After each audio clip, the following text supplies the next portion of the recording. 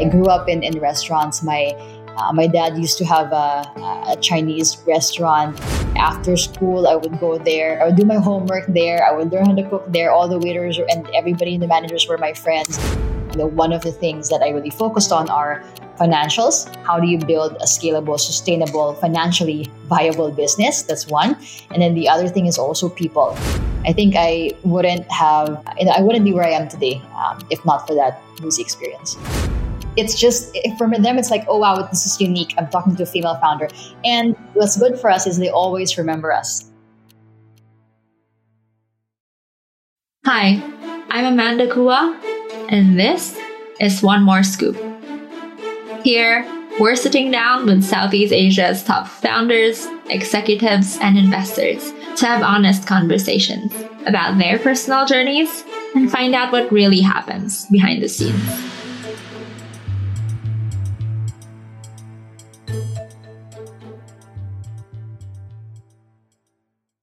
Today, I'm speaking with Kimberly Yao. Kim is a co-founder and CEO of Philippine-founded Cloud Eats, a multi-brand cloud kitchen active in the Philippines and Vietnam. Before Cloud Eats, she co-founded and exited her own on-demand liquor startup called Boozy. This episode's a shorter one than usual, but it's one of my favorites.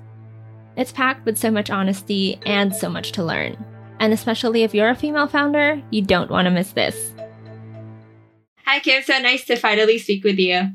Likewise, very nice to... thank you for inviting me. Very nice to be here. I've seen you a couple of times all over LinkedIn and seen you in person, but I've never gotten to speak with you one-on-one. I heard about you when I first started working in the Southeast Asian startup scene.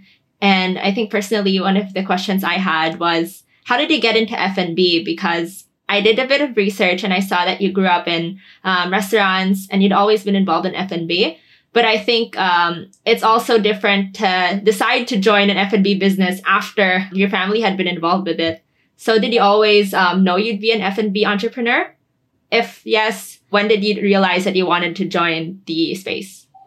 Great question. I think you never really intend on something. In my case, it was more of I fell into it. And I think the opportunities that were in front of me were luckily something that I'm quite passionate about, which is food, F&B in this case. So it just kind of fell into place. Very lucky that I'm involved in something that I know, something that I'm familiar with, something that I'm comfortable with, and something that I love. You're right. I grew up in restaurants. My dad used to have a Chinese restaurant.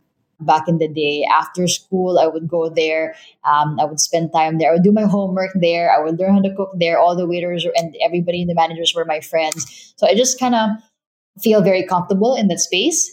But obviously now times have changed and it's more of a technology play that we have, but still with that F&B foundation, which I think is much due in this space. If you think about the F&B space, there's no digitalization that has really happened, no significant technology-based innovations, apart from maybe McDonald's building the quick service restaurant, right? Yeah. Apart from that, McDonald's being introducing fast food to the world, it's been very traditional industry, and I'm happy that we're trailblazing. So when you graduated from university, I think you started working in F&B, and you were working there from zero until you became an executive. How did you know that it was time to be an entrepreneur? I know that you launched Boozy, which was a liquor startup that allowed you to deliver it on demand. And it started as a side hustle. When did you decide to go from side hustle to doing it full time? Yeah, that's a good question. Amanda, as you grow up, you learn to understand what's important to you and what's fluff, right? And for me at that point, what was important was to be able to control my future. To have more of a say, to have more of an impact. So it's like, what are my inputs and what are the outputs that come out of that, right? And, I think I was with the Palace Group for almost 10 years. I learned so much. I think at that point in time, I had done a lot of experimentation. I worked for a couple of people who were mentoring me and who I really learned a lot from. And when you get to a point where your learning is capped, then you want to explore other things, right? I always tell myself and other people, if I'm the smartest person in the room, then I'm in the wrong room. I wouldn't want to be in that room because there's no growth for me, right? So I think I reached that point. That's why I wanted to do something on my own, start something entirely by myself. And that's a scary thing, right? When you're going from something very stable, very cyclical, very routine, you're very comfortable in this place. And then you uproot yourself and you put yourself in a place where it's scary, you are not sure about what you're doing. It sounds exciting, but at the same time, it's there's also that fear that it might not work, right? But I think at that time, I really wanted to try it out, and thankfully, it worked really well. I think for some people, they like to do their side hustles and turn them into full time gigs when they see that the side hustle is very promising and Yeah, I guess promising enough to turn full time. But yeah. when you decided to go all in on Boozy, would you say it was at a time where Boozy was, I guess, quite certain to become successful or really, really stable? Or do you think at the time you joined Boozy, it was still not certain that it would be more than a side hustle?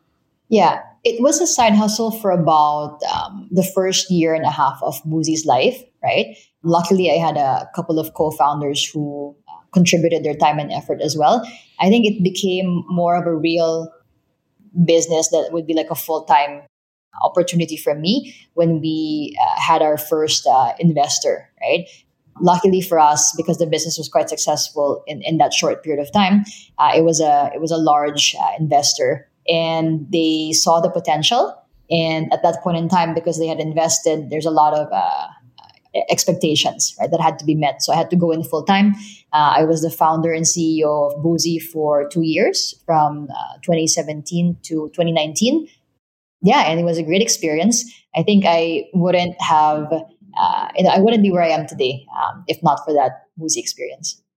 So at the time that they invested, that was also the time you decided to go full time. And it was, I guess, lucky that at the same time, your career was also at the point where you felt like it was capping out in terms of your learning. That's right. I think, timing worked really well. When you're in a comfortable place, but the learning is a bit capped, then you're looking for something new. And this happened to be there. It was the right time. Yeah, already there. When you exited Boozy and then you started Cloud Eats, I think that was a very, very short period of time. I think it was about 2-3 months between exiting the company and then Yes. starting your own company. Mhm.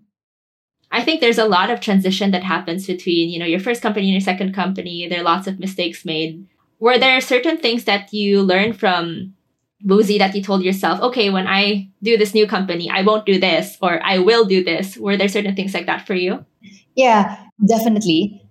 When you're a commercial minded startup founder, you think about marketing, you think about operations, you think about sales, right? These are they're the sexy parts of the business, right? And that's really where I focused on when I was in Boozy. But Yeah. as the years progressed, I also evolved as a founder. And I think that, one of the things that I really focused on are financials, so finances, right? How do you build a scalable, sustainable, financially viable business? That's one. And then the other thing is also people, right? Or people and culture. I think the latter one is something that not many founders would have experienced, and especially young founders, right? For Yeah. them, it's like, oh, now I have to hire 100 people. What do I do? Like who helps me in culture building, who helps me in talent management and performance management. These are things that they don't teach you in school, sadly, right? They should actually. But these are things that can make or break a business. And people plus your financial sustainability is something that I think I learned a lot from in Muzi, and I applied that coming into Cloud Eats, right? So, I right before this podcast session, I was interviewing somebody for HR director for us, and he was surprised at how much we have gained ground on in terms of our functions in HR. He said, "Oh, you have all of the functions in HR, and for a startup that's 3 years old, I'm surprised." And I told him, "Yeah, because in my previous startup, this is the kind of stuff that you forgot about that I Yeah. didn't focus on, and then now you want to iterate and make sure that you don't forget about it, right?" And at the end of the day, people are your greatest asset. So that's something that is my theme for this year. It's really people and culture development. I think you also mentioned in another podcast that I think you mentioned that you wanted to scale yourself a lot when you started Cloud Eats and that it's been one of the main things that you've learned as well from growing Boozy. I think one thing I was curious about is how did you scale yourself? I think there are lots of options available in the market now. Some people like to go to like trainings, they get a coach, but how did you actually scale yourself? Yeah, I think there's two ways, right? Internal and external. So you're right. Externally, you can get a coach, and I've done that starting Q4 of last year. So us as a company, we've been exposed to professional coaching sessions. Incidentally, that coach also works with me on a personal level, and I think it's just very eye opening because I'm on autopilot a lot, right? And that's one of my goals for this year is to stop being on autopilot. But when you're on autopilot, it's like everything falls into place how you think it's supposed to be, but you don't look outside of that. So step 1 to 10, I'm like, okay, I got it. Step 1 to 10 is easy for me. But was that the best approach? Could we have done it better? Could we have done it faster? Right. And that's one of the things that, I've been working on this year, me and the team. Internally, how do I scale up? I think it's more about being very open to learn. And, I'm one of the people when I was younger, I had a big ego. It's like I didn't want people to tell me what to do. I guess it's a very normal, natural human reaction, right? When you're younger.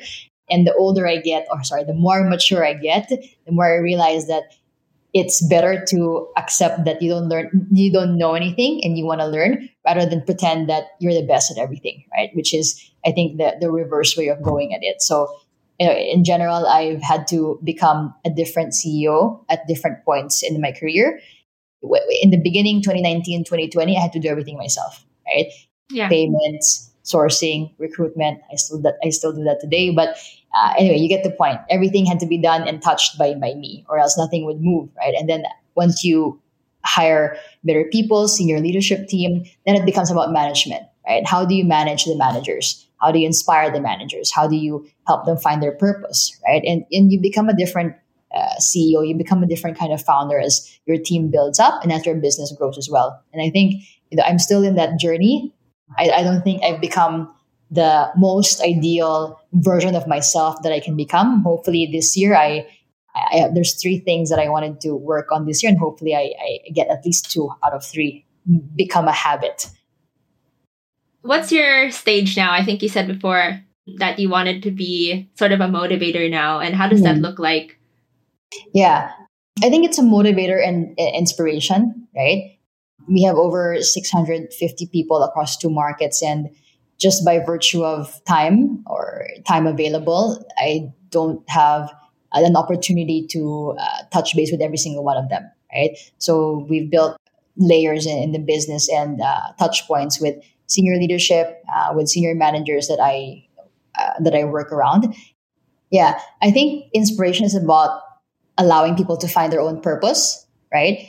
Whether it's purpose professionally or personally. Sometimes it's a mix of both. Most times it's also actually a synergy, right? I think Jeff Bezos said this the other day, work-life balance is not something that he believes in, but it's a work-life synergy because really, work is life and life is work. And you need to be able to find a synergy between that and not a balance, right? And I do believe that. I think that it's important for you to understand why you're doing things. So me as a leader, it's always something that I think about consciously instead of just telling people what we need to do, what we need to achieve, what our goals are. It's also important to focus on the why, right? If they understand why, then you get their buy-in and you connect the pieces together more. And I think that you help people become better at their performance as well. And since you ask a lot of your team members about what their why is, how about you? Like, what's your why nowadays? Has that changed since you started Boozy, or is that different this year versus last year? Yeah, it always changes, Amanda. Good question. Before the why is you want to be successful, right? But then the measures of success and how successful you want to be changes over time, right? It's like for people who are looking to become rich, right? Is $1 million enough? Maybe not. After you reach $1 million, now it's 10 million. Now it's 100 million, right? And that evolves over time. I think for me, what's really become something that I wanted to champion is women entrepreneurship and women leadership, especially in emerging markets like Philippines, right? Here, you're one of our female founders, women entrepreneurs, and it's very rare if you ask me, right? So I try to spend as much time as I can helping other females gain confidence and gain security about what they're doing. Because a lot of us are insecure, even me. Like if you ask me what are my insecurities, there are a few, right? And that's another topic for another time. But I think there's just not enough help and support for us, for women leaders, and that's something that I would like to change. So I don't know if you're familiar, but recently we got into the Endeavor network as well, right? And one of the things they told me was that you're one of a handful of female Endeavor entrepreneurs in the Philippines, and we want you to help other women gain confidence to start their own businesses as well, right? Because they know that you're there to help them, whether it's capital, advice, anything, helping them with their deck or whatever it is. It's something that's quite important for our country. And since you mentioned like difficulties for female founders, I also want to ask like what have been the most difficult parts of building your career? Were they specific to you as a whole, like being a female founder, or are these also just like in general, outside of being a female founder, like what are the difficulties as well? I think one of the difficulties, and this is a bit of a sensitive topic, right? But happy to share it with you, is I'm not as young as you. I'm in my mid to late 30s, and I haven't had a chance to start a family, right? And as a female, there's a ticking clock basically, and especially now at this stage in my career, I'm so focused on work. I'm so focused on what we want to achieve, and that doesn't give me, in my mind, enough time to start a family. So I think that's one of the things I had to give up, right? So I don't know if you have a follow up question to that, but it's a bit of a sensitive topic for me. I think that it's one of the things that I've always wanted, but couldn't devote enough time and effort to. So there. Is the pressure on that side like mostly on yourself, or do you feel that more from like external parties? So it starts externally, and then because of the frequent external pressure, then it starts simmering within, right? Then it becomes an internal pressure. Every year, oh, your 35th birthday, 36th birthday, then you're like, I'm getting closer to that 40 mark, and and it's not something that goes backward in time, right? You only move forward when you age. So I think I think I'll come to a point in the next couple of years where I'll just say, look, it's either now or never. And let's see, hopefully at the time, we are in a much better place, and it's something that will be an opportunity for me. Yeah, thank you for sharing that. Because I think now, like thinking about it, I've been seeing a lot of, for example, advertisements, even for example on Facebook or even outside, where I see like advertisements of like egg freezing or IVF and all of these I things. did. And I don't know if it's related to that. Oh, really? Yeah, I did. I froze my eggs in 2021. It was during the pandemic. So we were working from home. I had a lot of time to think and a lot of time to do the treatment. So, and you're right. I think it's related to that. It's because women now have more opportunities professionally. There's more attention, there's more capital, even in venture capital, is going to women. So they have all of this opportunity to do something with it. And that means having to put on pause or hold their plans for their personal life, right? And I don't think there's any shame in talking about it. I think it's just the way it is. It's great that they have these alternative options for women now. It's basically like my backup plan, right? So I bought myself a backup plan, and it's just there in the hospital waiting there. So I think it's a great opportunity for women to do that. I think the best thing is like choice. You get to do it when you want to, in whatever way you want to, and whenever you want to. Growing up, I saw a lot of advertisements as well for like, I think one of the most interesting advertisements I saw like growing up as somebody who was a female and also wanted to start a career. I saw an advertisement before. I forgot if it was SK2 or Shiseido, where they talked about an expiry date on women. Yeah. And I think I remember that really vividly until now. And I feel like one of the things that I discuss with people myself is that as a female founder, I feel like I am lucky to be young because I don't have all of these liabilities and like pressures, for example, and like having to start a family or supporting a family. But at the same time, I don't think it should be like a pro or con, right? At the end of the day, I feel like we should all have the choice. You're absolutely right. I don't think that it should be a pro or a con, although unfortunately and sadly, to many external parties, it is a con, right? The fact that you're a female founder raising money, I get asked questions that my male co-founder doesn't get asked. And if you think about it, it feels strange in the beginning. Also, why am I being asked about my marital status or if I have children. Obviously, he's not going to get asked that because he's a man, right? It doesn't matter if he has kids, but for me, it matters if I have children. And I think that it's still there, the gender biases. It's not something intentional, but it's the way that we're brought up, right? Especially in Asian cultures, women are, matriarchs. Women take care of the family, right? I think it's a little bit different now in Europe, especially in like Scandinavian countries. Women are so empowered. They have roles in government. In the Philippines, we can't even elect a female president. Well, not since the last one. So I think it's very different how women are in our society, and it's sad, but I think it's progressing, and it's up to people like us. It's up to leaders like us to help with this messaging. Yeah, and I think that in my experience, I feel like people are also not as used to speaking with female founders or female stakeholders in the ecosystem.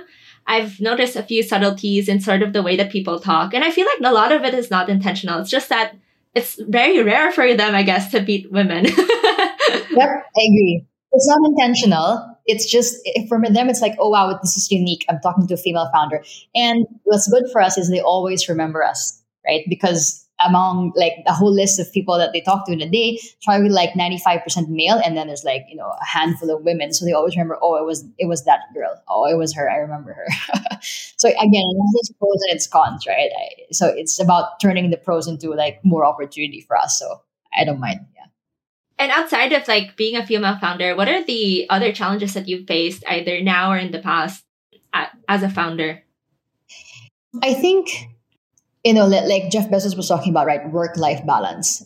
I've had many burnout situations that obviously I've overcome, right? And I've learned how to deal with stress better throughout the years. But it's always still that thought, at the top of my head that there's 650 and counting families who rely on you, on myself, to make good decisions every day, right? And in order to be at top of your game, then you need time to rest. You need time to recover. You need time for yourself. You need time just to sit and reflect. And that's not time that we have the luxury of, right? As founders, it's 24/7, 365 days a year. It literally never ends. So for me, like quiet time to think is something very precious. And I think just the advice for any founders or would be founders out there is you need to learn how to have time for yourself and time separate from the functional things and technical things that you need to do, because that's a time where you regenerate and you have your best ideas. So for me, for example, when I'm in the shower, I don't think of anything. And that's when I start thinking of these crazy ideas. So shower time is me time. So how do I replicate that and create more moments during the day when you can just pause, take a breath, and think of something that's innovative, think of something that's outside the box. And I think creating those moments, will help me become a better founder. What did the times of sort of burnout and anxiety look like? How would you see it in yourself? And maybe this would help other people who may or may not realize that they're experiencing sort of burnout and anxiety in their own careers. Yeah, that's just a great way of framing it. Because you're right, we don't normally realize that we're already in this like panic situation or we're already in an anxiety situation until it's too late, right? And I think for me, the times that I really got very anxious or had a very difficult time was when I started making rash, emotional, and unclear decisions, right? It's like, okay, there's a list of things that I need to do 1 to 20. And in order to start ticking off things, you just say, okay, no, yes. And then you start creating random decisions that don't benefit anybody, right? And when you look at it again, then you think to yourself, if I had 5 or 10 more minutes of time to think about that, I could have had a better decision. But because of the barrage of tickets, it's like you're a call center agent and there's so many tickets open and you just want to close all of them. It's like you want to get rid of all of them, right? And I think that's when I realized that it's better to make an informed decision. Quick is fine. Speed is good, right? Rather than making a decision that you don't have visibility on. So I think one of the anxiety inducing things for me is when there's so many things to do. So now I compartmentalize my day, right? So I give myself quiet time. So if you look at my calendar, it is full, but there's time spent for me time. Like I don't allow anybody to book from this time to this time because I just want to be with myself and in my thoughts. Is that blocked off time the same time every day, or is that a few times a week? So the blocked off time is there, but it changes depending on who needs me at what time, which is a bad thing. So I should really make it more of a habit.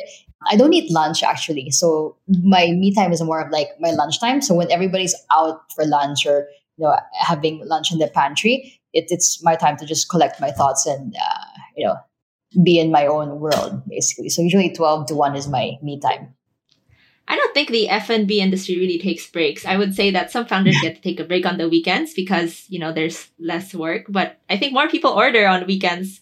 So what do your weekends look like? There's never any breaks. Our kitchens run 24/7, 364 days a year, pretty much. So we never shut down, right? And you're right. When it's holidays, F&B is there anytime. Actually, I guess that's the good thing because the demand is sustained. The demand is not seasonal. It's just everybody eats all the time. So what do my weekends look like? Well, we don't really have the corporate office is closed during the weekends. I think that's something that we wanted to give to our team. But obviously, as we work remotely, we work as needed. Although if we finish everything on the weekdays, then we're good. The weekends are quiet time. I usually spend that time with family, friends. Very cliche, not super exciting. Yeah, I think it's just a lot of rest. I like to read also. Obviously, Netflix is also up there. Just a lot of zoning out time. Nothing to do with having to make critical decisions. So that when I do have to make a critical decision, I'm refreshed.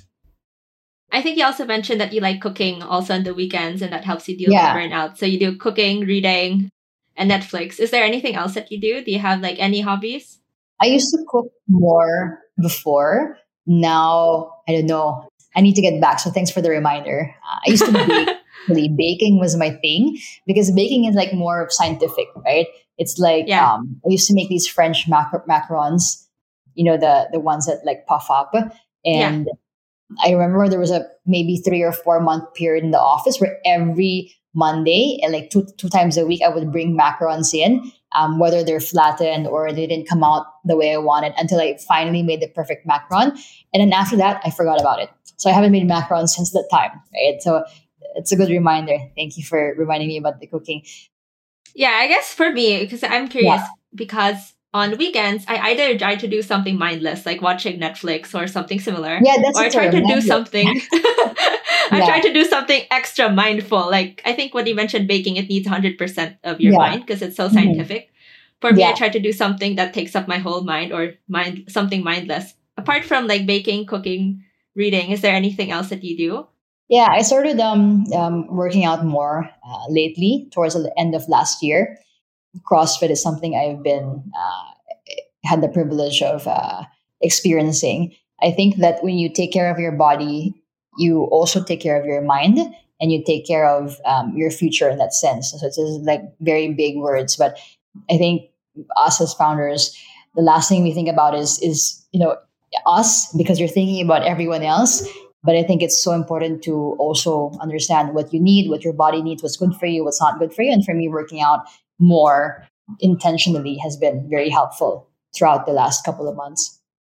And I guess like when you're not working or working on the weekends and holidays, is there any guideline that you set for yourself? Like, okay, if I work on a weekend, I should only work for a certain period of time, or do you just take it as it goes? I'm bad at this, so I always just take it as it goes. I should be a little bit more routine, but to be honest, like you would find me on Sunday evening emailing investors. You would find me on, I don't know, Saturday morning doing a performance evaluation. It's kind of a little bit ad hoc. It depends how I feel, actually. And I'm very sensitive to what I feel. If I'm not in the right state of mind, I don't try to do something that's critical or something very important because I know I wouldn't be able to do it with as much effort as needed. So it's more of the based on my mood, I guess, on based on my energy.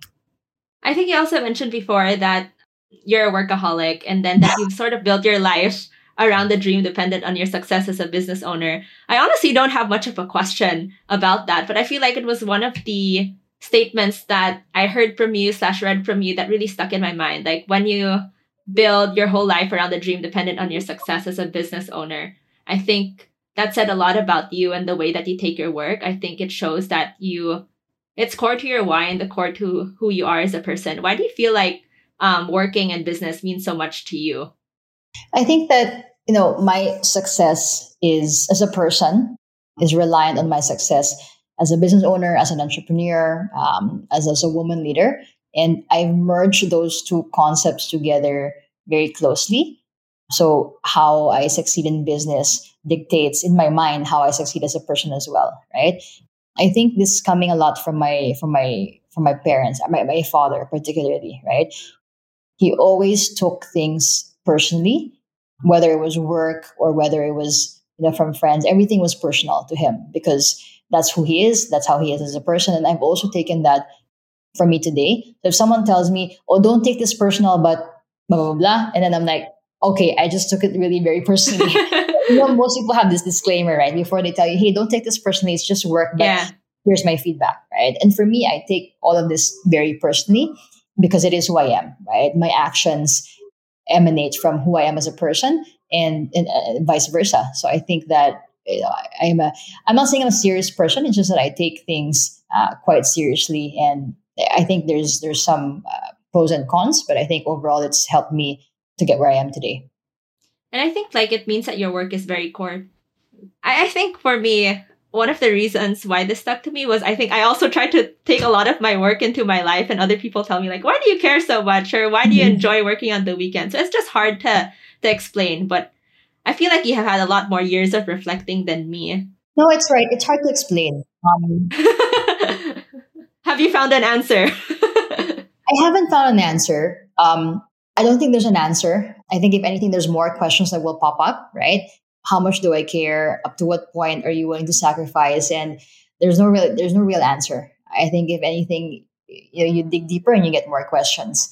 At the end of the day, I think if you love what you do, and it doesn't seem like work in that sense. That's one of the things that I really try to champion and try to tell people, hey, if you want to start a business, you need to love it. You need to love it every single day. And I'm very lucky that it's something that I really love.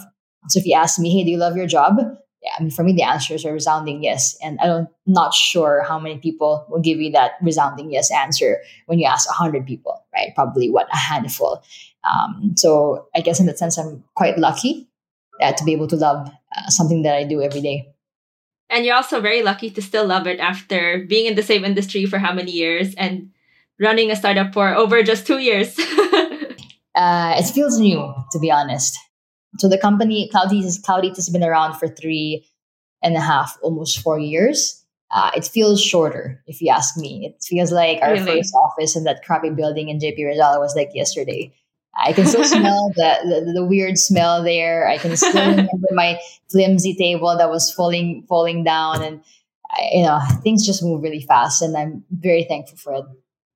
Well, I've really enjoyed like speaking to you and for all of the things that you've shared. Really, thank you. But to end this, I guess I wanted to ask you the same question I ask everybody I'm speaking to, which is outside of work, what's one thing that you want to accomplish with your personal life? This doesn't have to be something that you want to accomplish this week, this month, or in the first quarter of the year. But regardless of the time Yeah. it is, what's one thing you want to accomplish outside of Yeah, work this it's year? something very personal to me. Something I already shared with you is to start a family, right? Now, I don't know when that is going to happen, and don't ask me because the answer is I don't know. But hopefully, sometime in the next couple of years. Hopefully, I'm not too old when that time comes, right? Or maybe that time isn't going to come unless I make it happen. I don't know. So anyway, I have my backup plan that's there. We can activate that anytime. Yeah, Yes. but I think that's one of the things that I think would make me feel more complete. Well, thank you so much, Kim. Thank you for the time and thank you for everything that you shared. Really appreciate everything. As well, Amanda. Thank you.